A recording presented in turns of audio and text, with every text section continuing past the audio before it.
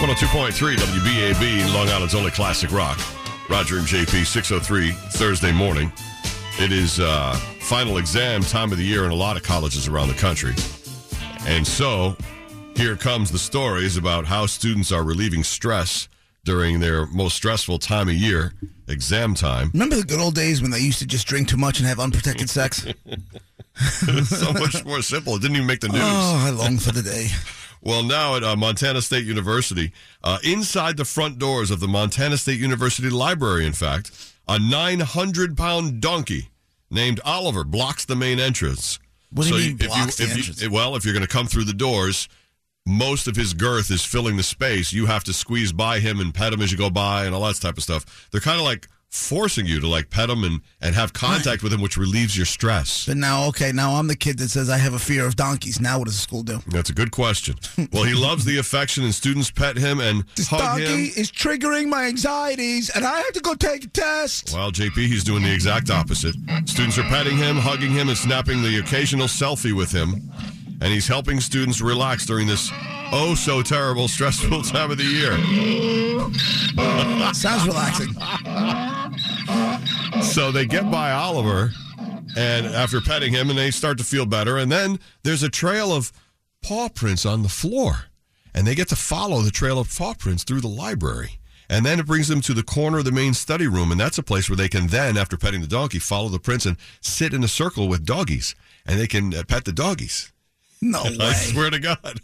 And when you walk into that area, there's a board on the wall, and what you do is there's what do they call a marker, and you put your name on it, and then you show your level of stress by through 1 through 5. You put the marker, whatever level of stress you feel you're at.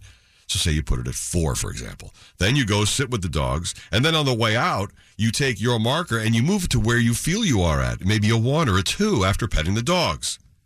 Are these people 5 I don't know. or 3? I was going to say, what's the scale of 1 to 5? It was like 1 being surrounded on a mountainside by cute and fuzzy bunnies. Number 5 is guns already in the mouth. Right. I understand you're stressed, but the paw prints on the floor, I feel like is it nursery school? Smoke a joint and take a test. I don't get it. Montana State University. 900-pound Oliver the donkey.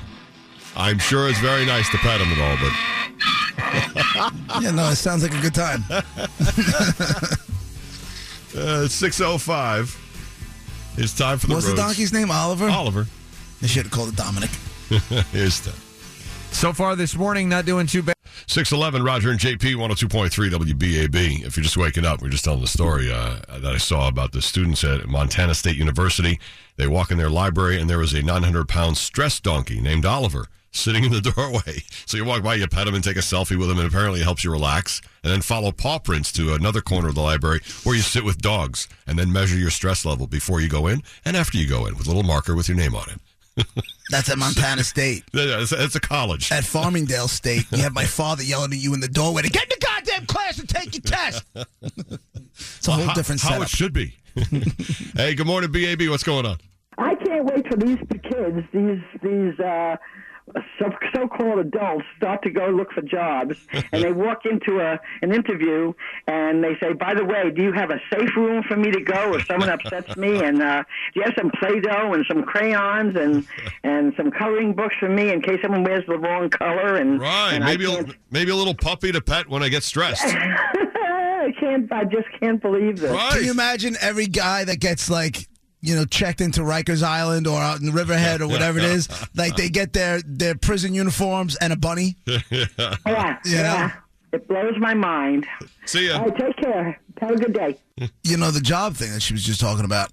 Here's the problem. Here's what's going to happen. Yeah.